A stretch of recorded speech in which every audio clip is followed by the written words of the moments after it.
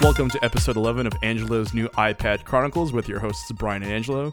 This week we go deep into the unboxing of Angelo's new iPad, his initial feelings, thoughts, and comments, and we'll also go over a tactile review of the new Apple product, finishing up with his thoughts about how the new iPad smells. Angelo, the floor is yours. Isn't our show called Double Density? Oh, not this episode. This episode apparently is all about the second coming of your new tablet. It's one of the tablets, right? No, I don't want to spend too much time on it. I finally got my iPad yesterday, and it's pretty great. I'm just getting used to it. Right, when you get a new device, there's so much you're not used to. But it spent the night downloading photos and kind of prepping itself. This morning, once I opened it, it seemed to have been sort of sorted out. I managed to briefly crash something when I changed the desktop wallpaper.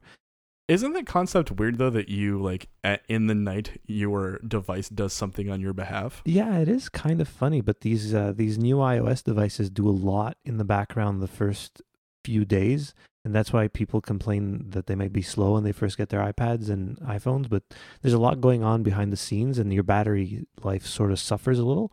But after a few days, it normally straightens itself out. That's why I think I got that weird crash today, but everything else seems to work really well. It's everything I expected and more, especially coming up from such an older model iPad with a much smaller screen and no Retina screen. And I have Retinas myself, but the screen was not quote-unquote Retina, which is the high-definition screens. Looks really good. Works really well. I like the True Tone feature. Which is? So what it does is it adjusts the warmth of the screen, so the white balance of what you're looking at, to the room you're in. So everything always appears to be the right color. And I'd heard a lot of people talk about it, how it's incredible. And in my head, I was like, well, how great can it be? What can it actually do? And yeah, it's really cool. I really started noticing it lately when I've been reading, and you really see the difference as you move from one type of lighting to the other. Just before we started our show right now, I was sitting on the couch in the living room, which was sort of dark, and I had come in from the kitchen, which was lighter, and it completely changed the way the article felt that I was reading to my eyes, but it was correct. It seemed better than it should be. I don't know if I'm explaining myself right, but it adjusts it properly to the warmth of the room. Which is a feature you really enjoy. It'll be cool, especially if you're reading in bed at night. I think it'll help in the eyes. I don't like the night shift feature that Apple added with I guess early last year maybe, where it adjusts the tone of the screen to make it almost orange. I really have a hard time with that. It looks absolutely ugly to me, and I don't find it makes much of a difference on my eyes, but your mileage may vary. I think for some people it does help them sleep. I can look at my iPad and sleep fine in the evening, although I do prefer reading an actual book before bed. Oh, look at you. Yeah. Enjoying that real tactile. So you've made me a liar in my intro then, with a lack of extensive review of the new iPad. But that's okay. But you took your new iPad into the wild, though. Yeah, and just to clarify, I think people realize we're not tech reviewers. Even just hearing my rambling about how good the iPad was, I don't know if I'd ever be good at a reviewer. I can give my opinion on stuff, but if you want to read some good reviews, there's some really good iPad reviews out there right now. But you haven't done any tests like dip it in Pepsi or something? No, I haven't done that. That's maybe when I come back from my trip next week, which we can also talk about briefly. But yeah, so I brought it out in the wild, like you said. I brought it to the office, and I mean, it's not like I went around showing people, but whenever people saw the iPad, the reaction's really funny because the first reaction was always, oh, it's so big. Oh, what can you do with that? And just out of context, if people didn't see what we were talking about, it could be misconstrued. Very easily, yes. A lot of good possibilities if I was working for Michael Scott for him to say that's what she said. But thankfully you're not, so people were appreciative and kind of interested in seeing your new toy. Well, it is a novelty. I don't think I've ever seen somebody with an iPad Pro on the floor of where I work. I mean, most people aren't super into technology on where I work. I mean, there's a few of us, and I'm definitely in the top 3 or 4 of technology nerds on my floor. I'm pretty much the only one with a technology podcast. I like the ratio of people who have tech podcasts versus who don't on the floor that you work on. I know if you still work there, we'd be doubling. I know, double density. So the new iPad isn't the only thing that you experienced this past week. We had to push recording to a different day last week because you went to an escape room. Yeah, I didn't know what to expect. And I think I put too much thought into what it actually was once we were in the puzzle. So there were 8 of us doing this escape room. Just about the right number because the room we went to, everybody got a specific job to do. And mine was to memorize something. Speculating on new iPads? No, mine was to memorize the order and difficulty of the puzzles, which actually never came into use. So I was pretty useless, my job. But as part of the puzzle solving, everybody was able to put in an idea. And I really, really overthought things and tried to think outside the box too much because once the actual solutions were presented and we came up with them, they weren't as out of the box as I thought they were. There was one that was a bit off and we had to ask for a clue for that one because there was no way we ever would have guessed it. And at the end, we did pretty terrible. We didn't finish and we had more than half of the thing to go because so you were it was an hour long 45 minutes. 45 minutes, okay. Yeah, it was okay. But I don't know if I would go back and pay another $35 per person to do it. It was not cheap. It can get kind of hefty, yeah. Yeah, it was expensive. It was a fun night with friends, though. That's the thing. I had more fun after we went back to somebody's place and we chit-chatted there. I mentioned our podcast. A friend of mine has been listening. He's probably listening now. Great, tireless work. Well, not right now, but in 10, 15 days when this gets released. So let's quickly deviate into something else that we wanted to do. Is we want to thank everyone actually who has been listening and who has been commenting on social media and giving us reviews on iTunes too, which is super appreciated. Yeah, I did want to give a shout out to the Not Alone podcast. They've been really supportive. I actually met one of the hosts on Reddit when I was asking a question, and I started listening to that show, and it's absolutely fantastic. They, I guess, I don't know, I don't want to insult you, Brian, but on my end, I feel that they do a lot more research than I do when it comes to talking about these topics. They're really well researched, well spoken. Sam and Jason do a terrific job. What you're saying right now is that you are the least prepared host of the two of us. Yeah. I feel that you're the MC and I'm the color commentator. I would say. I see you more as the hot take guy, and I'm more so the rock that keeps you straight and narrow when things get up and you get mad about things. Anyways, jumping back into the escape room, it's funny, you're not the first person to say that you're overthinking things, and I have yet to do one. I'd like to do one soon enough, but I think my plan is the same thing a teacher will often do in a classroom, and it is like, in a classroom you teach to the dumbest kid, and I think that I need to do that in the escape room, is just like think of like this, like the most simple answer. Yeah, that really, there was one thing where I had to type, there was a password, there's a computer, you had to type a password, and the hint was it's the box or something. I was like, oh, what could this be? And my friends were trying to solve something else, and I was like, okay, let me get into this computer and be like the hacker, and I'll be super cool. And there was a box on the counter. It was more of a tin, but there was like an expiry date. I'm like, oh, that's definitely the password. I tried to enter it all kinds of different ways, and no, the password was in a box that was locked that had to be solved with a different puzzle, and I wasted all that time when I could have been helping with that puzzle. And then you all died. And then we all got crushed. No, they just came and get us and said, sorry, guys, your $35 was wasted on something. Speaking of unfortunate ends, I linked you to a website last week that we were both kind of amused by, which is deadmanswitch.net, which is a service that if you unfortunately pass away, will send out emails and things like that on your behalf when you die. Well, you say amused. But I mean, like almost morbidly amused. Yeah, I guess would be the best way of putting it. Yeah, I think I was more horrified than amused.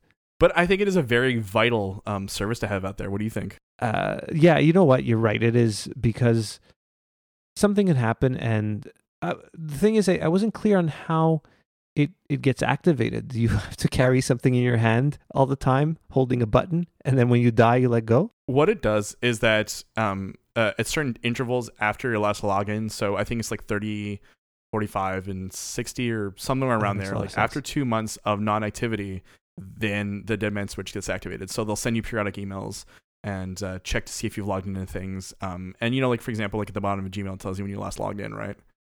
So they use that as a barometer a lot of the time. And then that way, once that threshold has been passed, the messages that you want to send out once you've passed away get sent out. That makes a lot more sense than my literal Deadman switch I was contemplating before. Well, I was picturing that they had built a bot that scanned the obituaries. Oh, yeah, that's actually pretty smart. But that's way too complicated for this. Well, yes, I think going back to teach the dumbest person in the room, the idea of last known login makes a lot more sense. Yes. So I think it's an interesting service. I've contemplated it, given how you can actually sign up for free, and then if you want to do an upgrade to a premium account, then there's more options there for you and more messages that you can send out. Yeah, and then you pay once it gets used, right? right.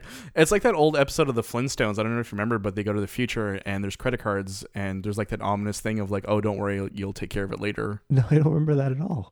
No, I'll have to put that in the show notes. But yeah, there's like this weird episode where Fred Flintstone learns about what a credit line is. And as a kid, it was like a really weird thing to learn about too. If anyone knows what I'm talking about, you can go ahead and tweet us at _density and let us know that you also have seen the episode and that it also a weird experience for you to encounter. And so speaking of logging into email and all that stuff, today I decided to switch back and try Apple Mail again after 3 years of not using it because I felt it was not very good. I'm a Gmail user and it never worked well with Gmail. It kept giving me these weird timeout errors and kicking me out and not working. So I just switched to the regular Gmail app. And on my computer, I mostly just go into the web browser.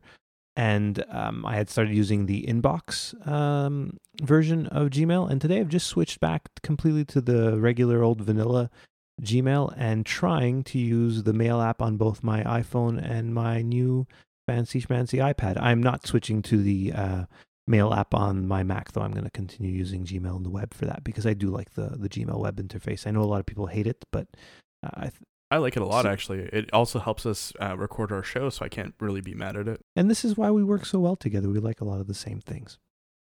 But like oddly specific tech things that you and I are both like, oh, you do that too? I do that too. Yeah, it's so strange. And the whole paranormal thing too. This is why our podcast, I feel, works well together.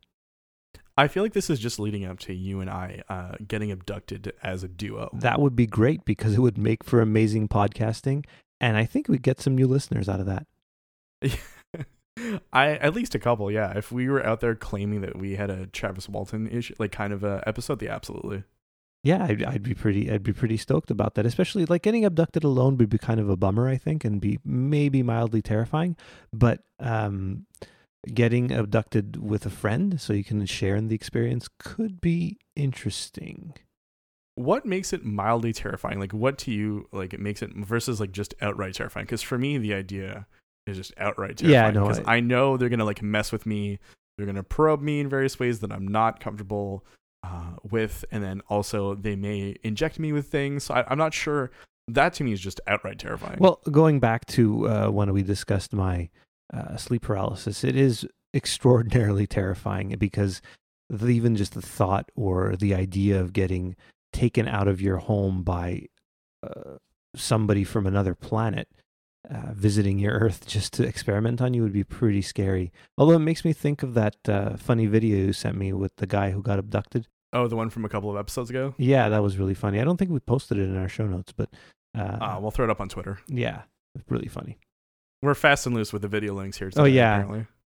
If anybody's been listening this long, and if you've noticed, we often do not put stuff that we say we're going to put in our show notes. We kind of just forget. We try our best. We listen back to the episodes. I at least once, right? You listen to it while you edit it, then you send it to me, then you listen to it again, and we add things as we go along. But sometimes or should I say I, because I'm responsible for the show notes, forget sometimes. I like how you threw us under the bus when my explanation was simply our audience is smart enough, if they want to go out and explore it themselves. Yeah, you can cut that all out. Make us look smart again. There we go. Speaking about things, I feel like we're saying speaking of a lot tonight, because we have a lot of sort of related things we want to talk about this week. So another thing that you and I both enjoy geeking out over is internet-related nostalgia and things that have existed, media that has existed, like 20 years ago, 25 years ago, with the sort of the new horizon of commercial internet usage. Well, it's funny how one of my favorite things to do on the internet is look back on the internet. And how did this come up this week? I can't remember how this came up. I think I had seen an article about an old video or something. I don't even know, but it came up and we started talking about it. And I watched a few videos about when the internet was starting to become popular. I guess that was mid-90s. And yeah, and it's all these like how-tos and like very geared towards families learning what the internet is together and how they can meet all of their different needs. Like that woman who's like, oh, they have recipes on the internet, and the kids are like, they have games, and I can find out about dinosaurs. And the dad, of course, is going to do his taxes and the family budget. The dad's never like, yo, let me play Doom. Yeah. How many things can I shoot on the internet? See, the thing is that's an early mid-90s dad. And now the current dads, such as myself, grew up in the late 80s to mid-90s and started with the internet. So now the dad would be like, so I can play my video games. The modern dad, though, is really into video games as well as everything else, doing his taxes, mostly looking at weird random things, one-upping his children in arguments. I feel like, do you use the internet to one-up your kids in arguments? So if my kid is insisting about something, I'll kind of point it out to her by showing her the internet. I can just go to a link and say, no, this is what is correct. So you often use something called a search engine to do that. Yeah, I use, what is it, Lycos Vista? Right, Alta Vista? No, I know, it was a joke. I mixed the two of them. Come on. Oh, you're going one level above me here. Do you think so lowly of my early internet cred that I would get Lycos and Alta Vista mixed up together on purpose? You tried to inception me, essentially, is what happened there. But yeah, this video that you posted, the Kids Guide to the Internet, is hilarious. It's just like they get to visit a virtual museum. And the thing for me is that like they have what is clearly like faster than a 14.4K modem because those images were loading way too quickly. Oh yeah, they're like on a university line or something back then. When my first internet experience was in college, what we call here in Quebec CEGEP. It's like between secondary school and university. And what were you going to say? Oh, I was just going to go into the idea that it was an ISDN line for sure. Yeah, and so that was my first experience, and it was that fast. And then when I got it at home, it was sort of disappointing. And did you complain to the internet gods? I did. I cried.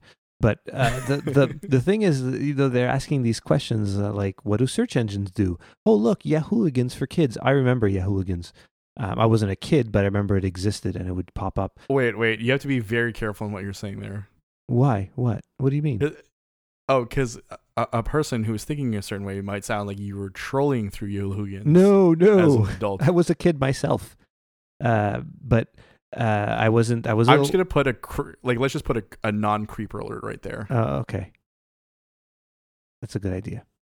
Yeah, but you were a somewhat adult, just surfing the internet. I was. Yeah. Do you remember Yahoo groups? Were you like did you ever go? Yes, I remember that. And the thing is, what's interesting about Yahoo and the other search engines at that time, they were practically like curated by people, right? There were all those. Remember, you'd go to the Yahoo main page and you have different links you can click on for different things. And it would, let's say you'd click on, let's say Led Zeppelin, and it would give you like the 30 websites that existed at the time for Led Zeppelin. Right. Yeah. It was definitely like people had to go and find those links. Like robots.txt wasn't a thing. No. And now it's just like it's the way that it's automated, almost like it's aggregated in such a way that you put things up on the internet and they appear when you search them is not how it used to work. And I think the right word would be, as you said, curating content. Yeah, that's what they basically did, which is what a lot of services do now with music and videos and things like that.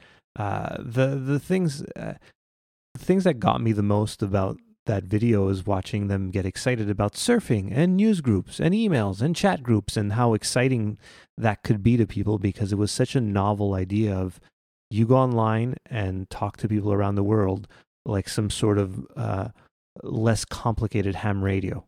With but a text one, so there's no misunderstandings. Exactly.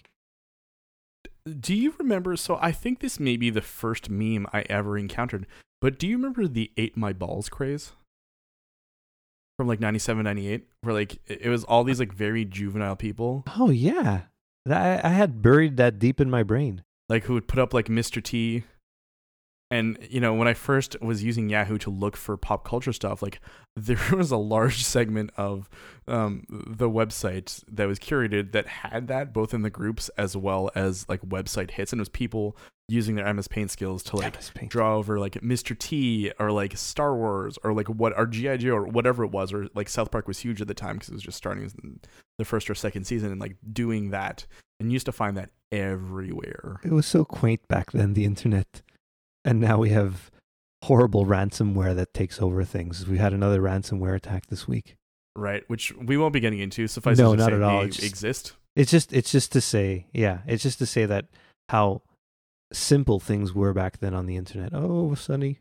One of the other things that I thought was really interesting too is, as you were pointing out, like people saying internet as if it were a person, like that old NBC News report from 1993 that we're going to link to, where like the guy says, internet. It's just like a master murderer breaking into your home. You said it really well. You imitated him quite well. Thank you. That really got me, because it was like some sort of dark and mysterious thing that was coming down the line. The information superhighway. That was the other favorite thing. And you surf it. It was just the amount odd. of things that you saw that like had the literal surfing action going on, like all of these images and posters and books and like pamphlets. It was such an crazy. odd thing, but it was the way to describe what you were doing on the internet. You would just log in, and you can maybe put that sound of logging in right now.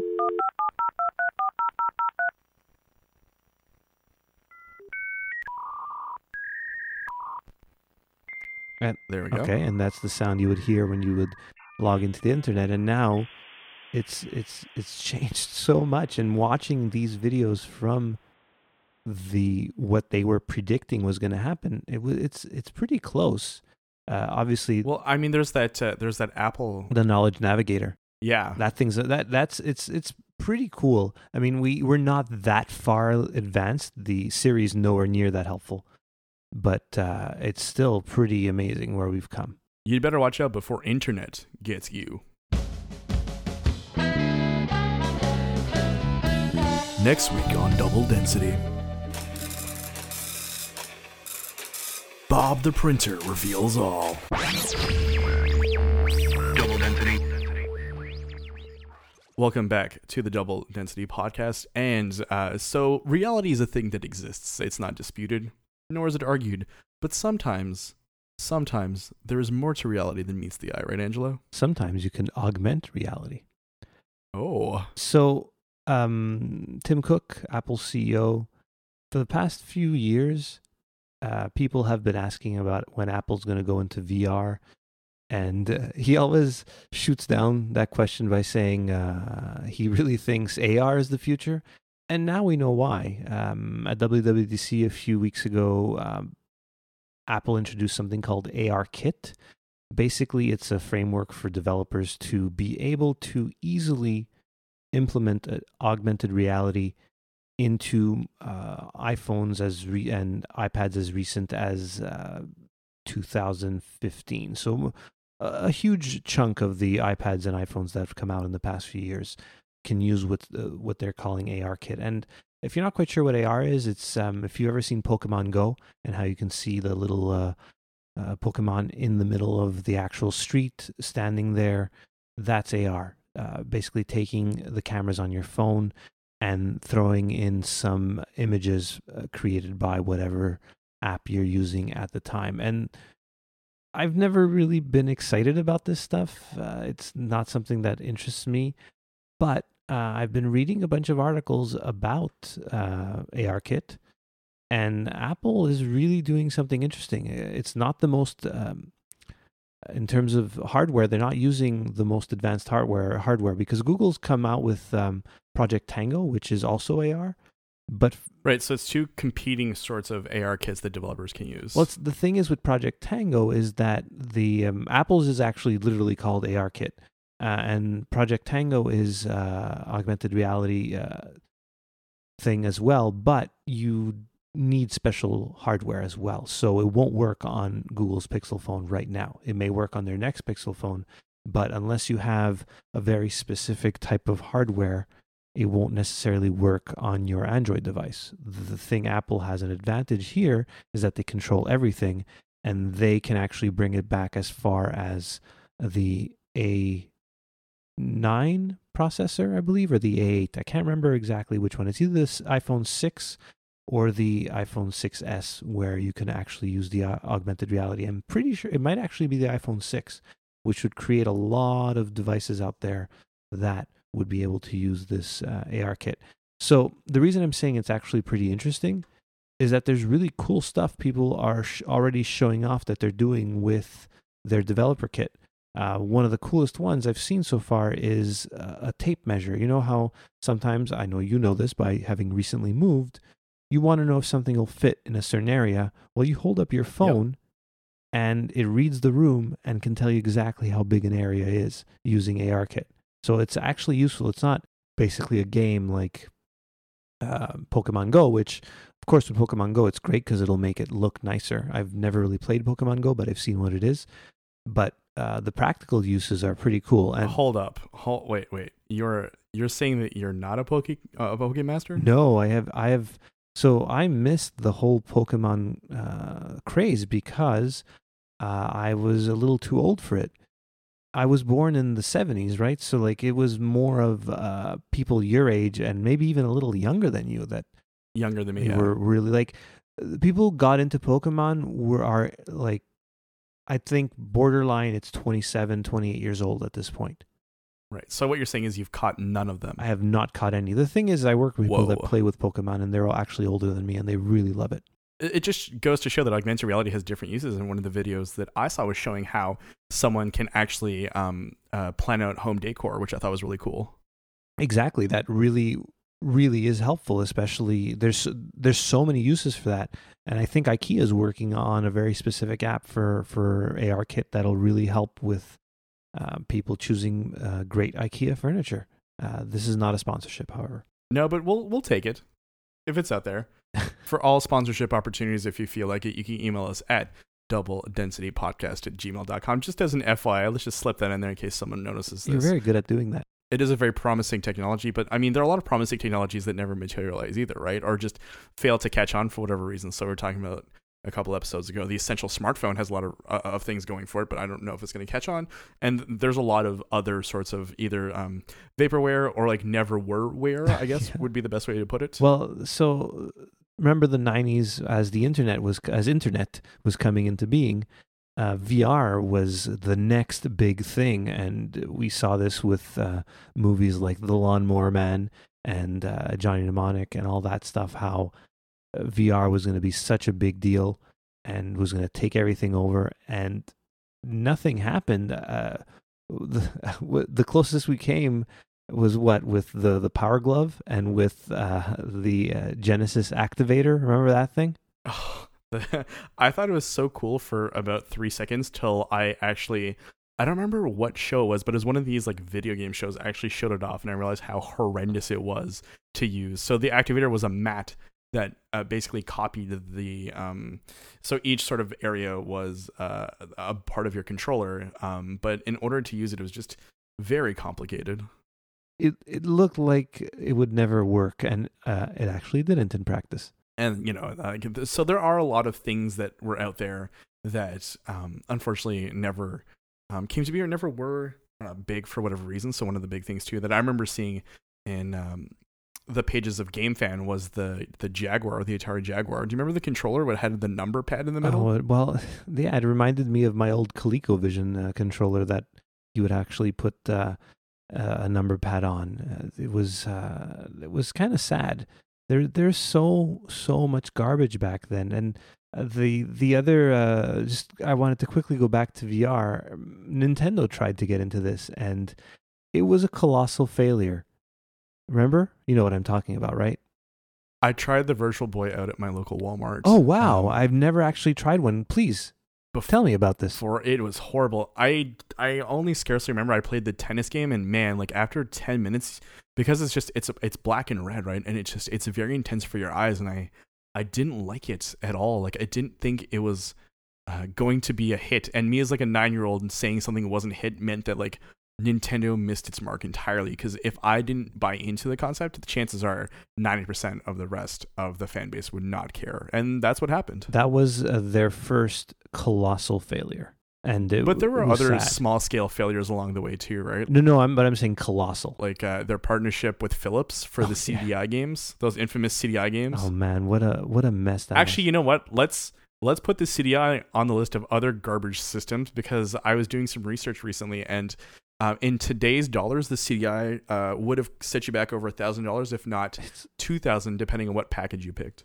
It's crazy that those things even existed. And shout out to our friends at GameSack, who are actually not our friends, but I'd like them to be my friends. They've done really, really great reviews of old consoles, and I recently watched the one about the Jaguar and the CDI, and wow, those were terrible. They were not good. So another one that I want to throw into the heap of like burning consoles is the 3DO, which cost over $1,000. Yeah, they reviewed that one too, and that was if you haven't watched those, I really encourage you to watch them. Maybe we'll put a couple of links up. The thing is now I don't see that happening as easily, right? The people seem a lot more savvy about that type of hardware, that it would never fly. Although I say that, and I mean the PS4 Pro, pretty unsuccessful. The VR experiment with the PS4 isn't really working out as well as anybody thought it would. I mean, we were also talking about things like the Wii U, right? Because of its naming nomenclature wasn't the best system. I actually had two more that I wanted to go through throw at you before I forget. So the 32X add-on. Oh boy, yeah.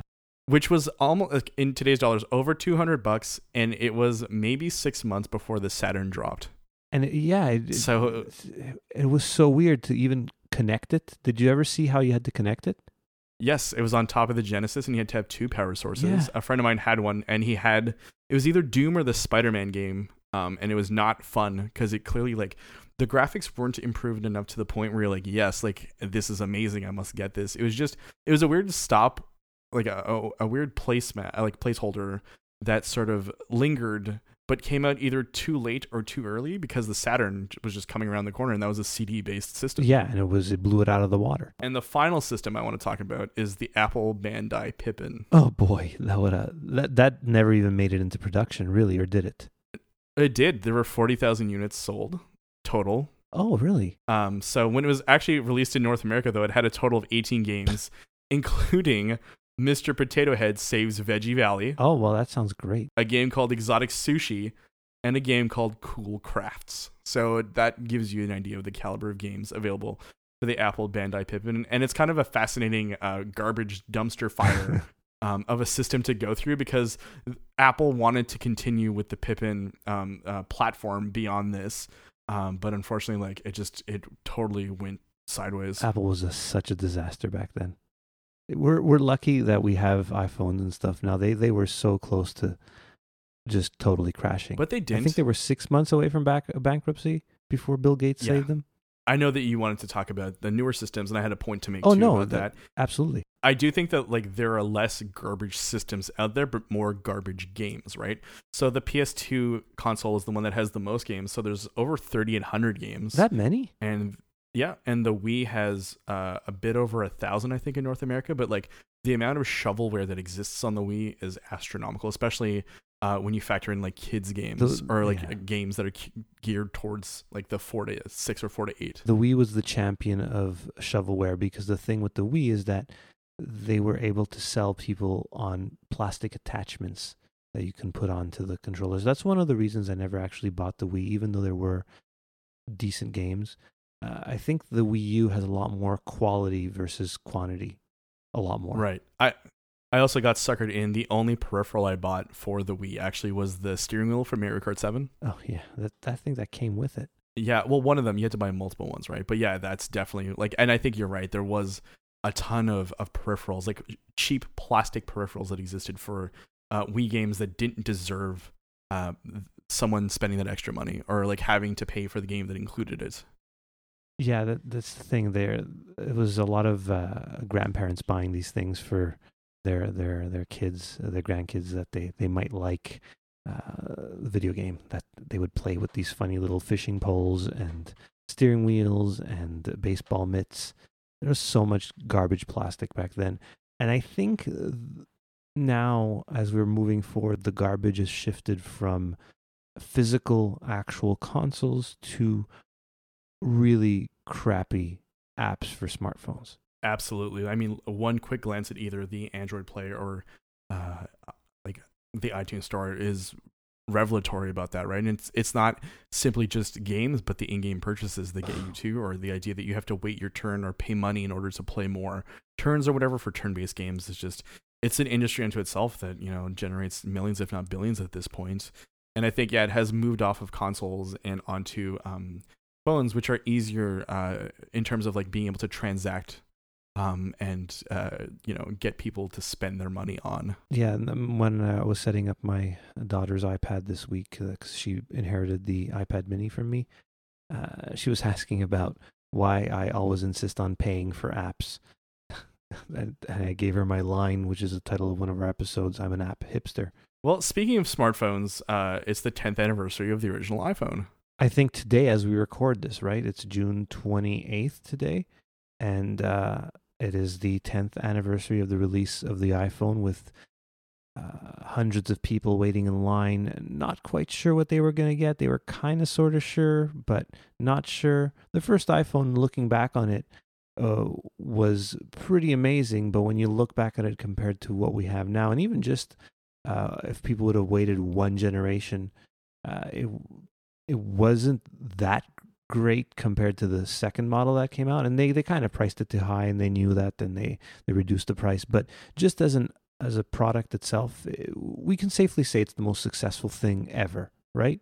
I would say that. I mean, it's definitely a culture defining, I think would be a good word to use when you talk about the iPhone. And they've sold over 1 billion of them at this point.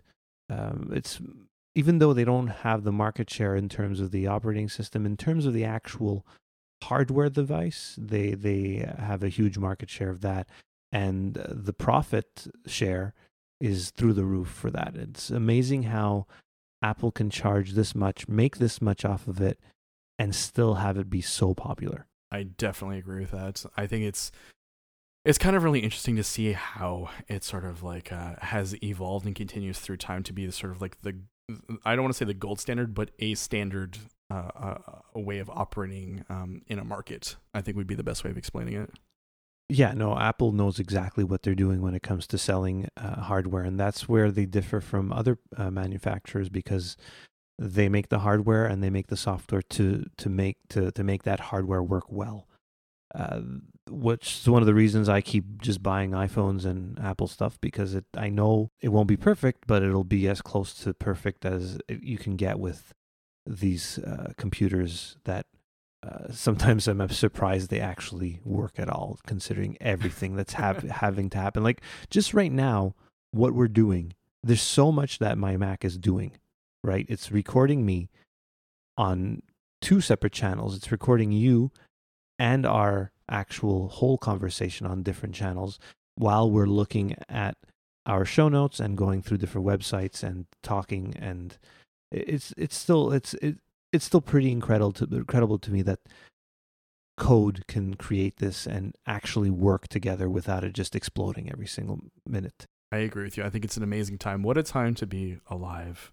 What a time to be able to go and do things. And I read a comment today, and I think it's very right, that the iPad Pro you have in your hand is more powerful than your desktop computer or your desktop Mac right now. Not my current desktop Mac, but most people's. Yes. I was telling my wife yesterday that it's significantly more powerful than her 2011 MacBook Air, like by a lot.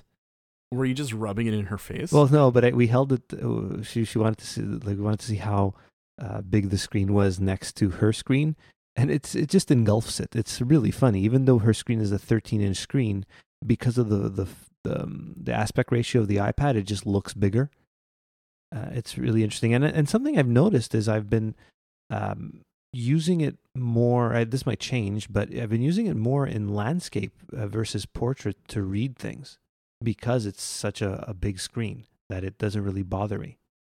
So you're luxury iPadding is what you're saying right now. Oh yeah, this thing is definitely a luxury device that is wholly unnecessary. I mean, I could get other work done with a smaller iPad. Or even a pencil and a piece of paper. Well, I can't really record music with a pencil and a piece of paper. I can write music notation horribly, but I can't really record it. Yeah, a pencil and paper would be great for writing. Double Density. Welcome back to the Double Density podcast, and switching gears as we always do from tech to the paranormal. This week we're going to talk about angels, or more specifically, fallen angels.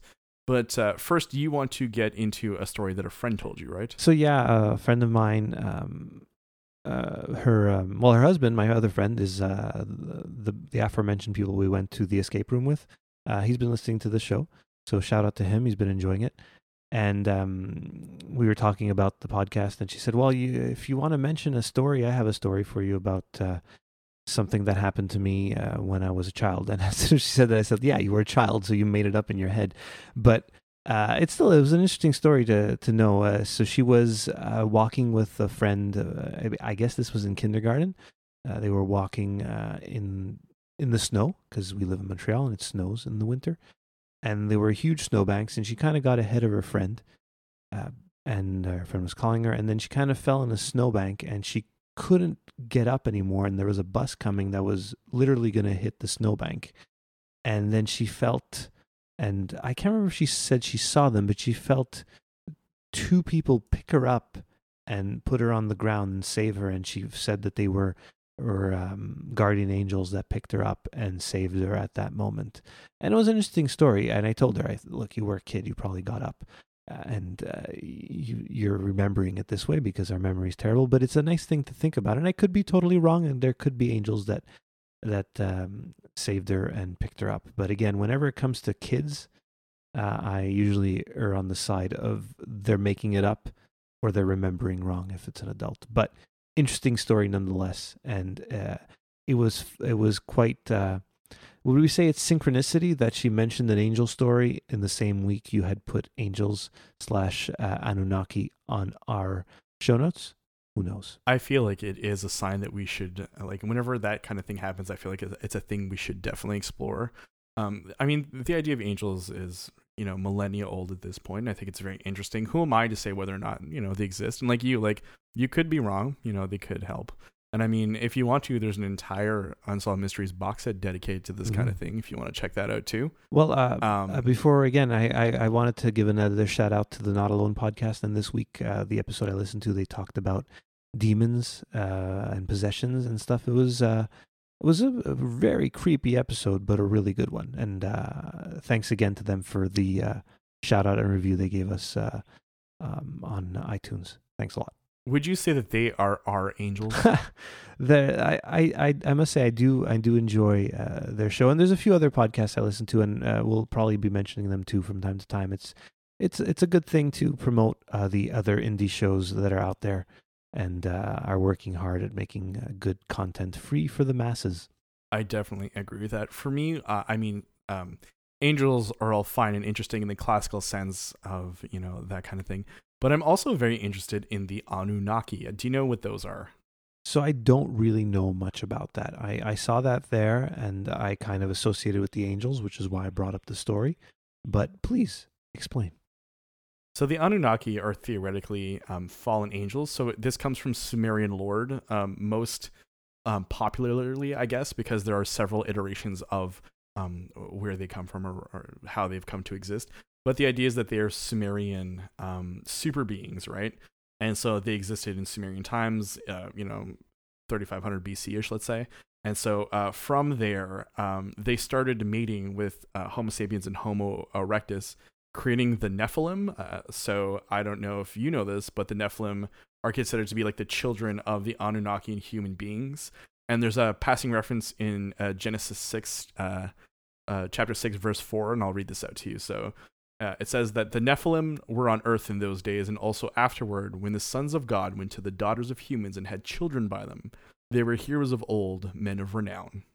So I find that was kind of interesting. That exists in most translations of the Bible is sort of more or less that passage says that kind of thing. Interesting.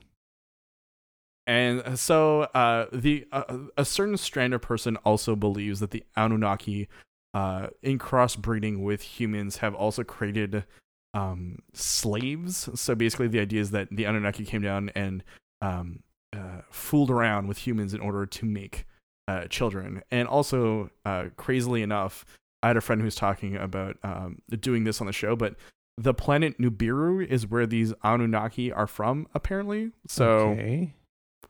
I mean, there's like this whole idea that they were sent to Earth. So, yeah, it's a whole kind of interwoven mythos that exists. And are they like superheroes where they have like different names and powers that each one can do something? They don't. I mean, they're just kind of like a group of persons, and I use persons loosely because they're apparently godlike creatures.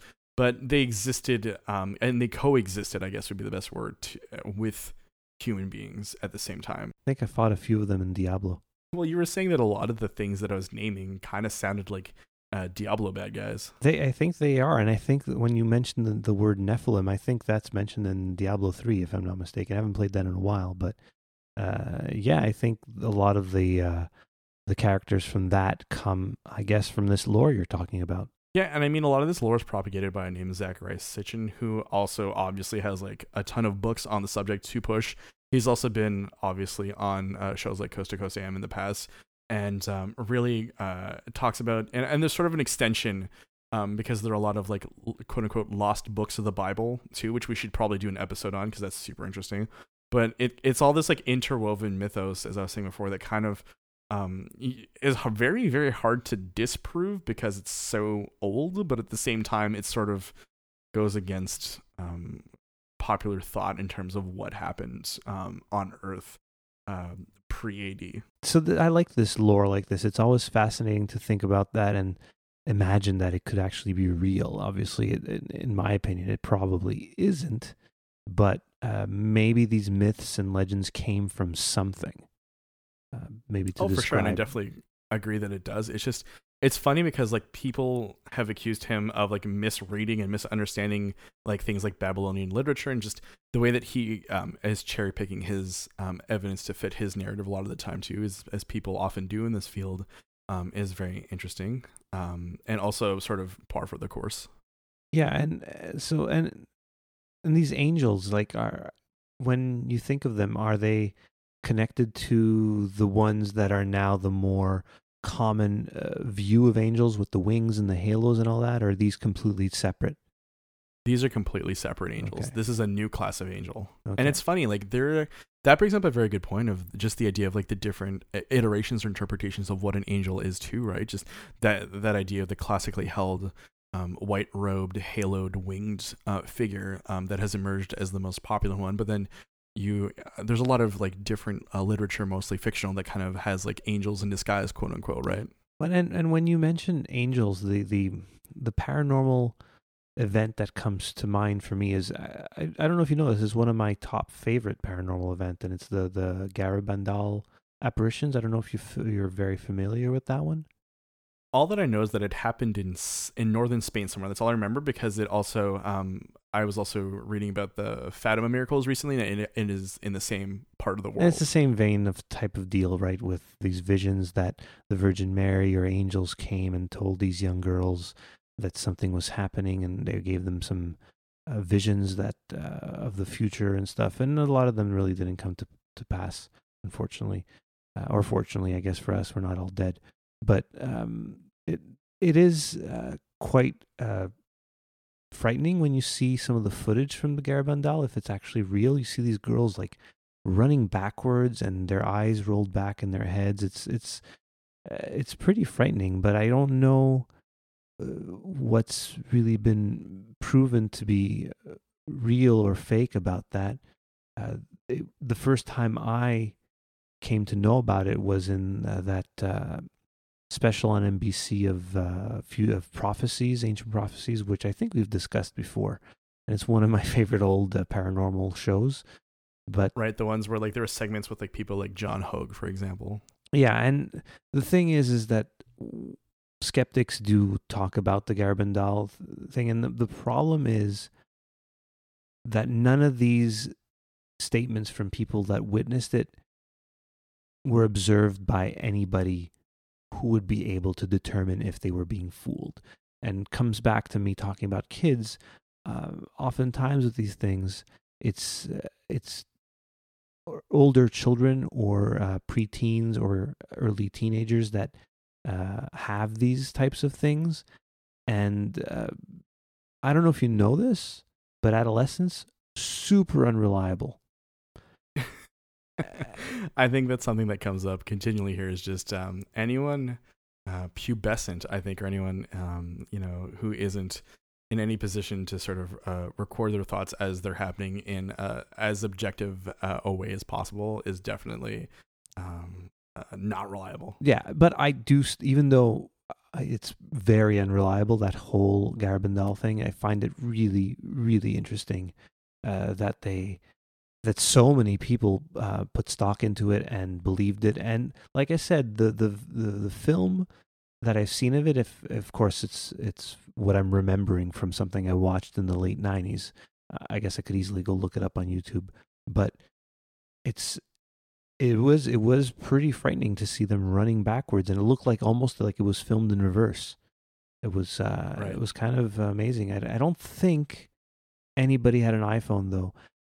To record it. And that's, again, what I'll say every time is that all these damn cameras and stuff, why isn't anybody having visions now? It's because... That's a great question. And just going back to the concept of angels, I mean, there are different kinds of angels. Some of them are even dark angels, right? So in some... I mean, like look at, Devil or the Lucifer, right? Like he's theoretically a fallen angel, right? Exactly. And the seraphim are just the highest of angels, who also apparently defected alongside him, or some of them did, right? Yeah, exactly. They're part of the... They joined his team, so to speak. There was a draft day came up, like celestial draft day came up, and that's what happened. But I mean, yeah, the different iterations of different kinds of angels is super fascinating. I mean, we go from that right to your favorite TV show, obviously, Touched by an Angel. Oh yeah, Michael Landon. Was it Michael Landon? Yeah. That was it, right? Where did the angel touch correct. you? Show me. No, wait, it was it Michael? No, that was Heaven something. Highway to Heaven. I don't know. Is it Highway to Heaven? Am I just making things up? Hold on, I have an expert here. Steph, what was Michael Landon on? I was right. Highway to Heaven. Okay. Our producer just let us know that Highway to Heaven was the show. That's great, and you could hear it too in the background. That's awesome. But yeah, to Touched by an Angel, one of your favorite shows, starring Della Reese, of course, and Roma Downey. Oh yes, running over 200 episodes. I'm proud to say I've seen 2. Max. I have never seen any of them, but I did used to. Yeah, no, but I used to watch Highway to Heaven because it was. I would always wait for when somebody would piss off the angel and he would beat them up. If I'm remembering correctly, he was always like really strong. So what you're saying is that you're just describing the Incredible Hulk. is basically what you're saying here. He wouldn't like me when I'm angry, and then like wings come out of his back, and he has a halo. A Heavenly Hulk. I would watch that. Heavenly Hulk. You just created a new Marvel character. There we go. No. Hulk, small h. Oh, okay. So that way I get to keep it. Okay, good. No way Marvel's stealing this one from me, okay? Stan Lee's going to have to put in an appearance in our show. Yeah, well, listen, he's 95. He might. I don't know what he's doing with his time. Is he 95? Yeah, absolutely. Wow, he still looks good. He's either 94 or about to be 95. Well, good for him. God bless. Yeah, he's 94, turns 95 in December. Amazing. And so he is a form of angel. He's a comic book angel. It's true. He also takes too much credit for what he's done, but that's another episode entirely where I just complain about comic books over and over again. We can save that for a few. Episode number 25. Right. I like how the idea of that make him up. So episode 25, we're going to do my complaints about the comic book industry and its history. Episode 28, 29, we're going to do rods. Episode 32, we'll do a roundtable discussion about shadows and shadow people and what they mean to you. The shadow people thing would be kind of interesting to do, though, because so many people believe in it and think it's a real phenomenon, and I still think it's either it's environmental or psychological or just physical, where your eye kind of plays a trick on you. But there are some really scary stories about shadow people, which are a lot of fun. Speaking of shadow people, I was gonna make a non sequitur here. Just Angels in the Outfield is another great underrated classic. Oh yes, I've seen that. So as you were saying, like that, I think it was very interesting. There are a lot of different depictions of angels, right? Like for example, like It's a Wonderful Life. I loved that movie growing up. It was such an interesting idea to me. How do you feel about it now as an adult? It's still a good feel-good movie. It's and it, you know what? It holds up surprisingly really, really well. Do you feel like it's a movie your children would watch, or do they not care because it's black and white? So my kids don't really know what angels are. They don't ask questions about that type of stuff. Like I don't know if they'd find it interesting. They might. It'd be maybe it's something to watch coming Christmas. The problem with it, it's in black and white. Exactly. That is a killer for kids at this point. Can we talk about the most terrifying angel of all time? Please. Nicolas Cage in City of Angels. Yeah, that soundtrack was a big deal because there was a new Alanis Morissette song on it. So from Nicolas Cage to Della Reese, to the Seraphim, to the Anunnaki, to classical angels, I feel like we've covered the gamut of angelic entities here, and I'm sure there are countless more, but I feel like we've done a pretty good job of sort of enumerating certain ones which are popular with the people of today. And it goes back to you being very well researched and knowing the name of all these things, and me saying stupid things about the angels. But still, it was a fun discussion because it is something that definitely is paranormal if people are seeing angels, but what are they seeing, and is it the question I have is, what do people of other faiths see when they see an angel? That's a great question. So if anyone has any interesting stories to add, you can hit us up on social media. So, like on Twitter, _density. We can also you can also hit us up on Facebook. So facebook.com/double-density podcast. And it's the same thing for Instagram, Double Density Podcast. If you want to let us know how you feel, or if you have any stories or anything that you'd like to go through or sort of explain or rectify, we're more than happy to do that on the air or off the air, whatever we feel like, because we are the masters of our podcast domain. We are, and we'd like to hear your opinion about the show also on iTunes. It'd be great if you left us a review. So far, like I said, we only have one review from outside of Canada, which was always fun to see, and it'd be great to have a few more. And we'll be happy to thank you on air about those reviews if you want to hear your name said on the internet by two guys who you don't know. It'd be fun. So this has been episode 11 of the Double Density Podcast. Tune in next week as we do a live on-air reenactment of Angelo using the Genesis activator while trying to play Contra 4. Or sorry, yeah, it is Contra 4, right? That sounds great. I think that's a really good idea. So until next week, we'll be around, I guess. I don't know how to end this. What do you think? I think we'll just say see ya, everyone. Bye then.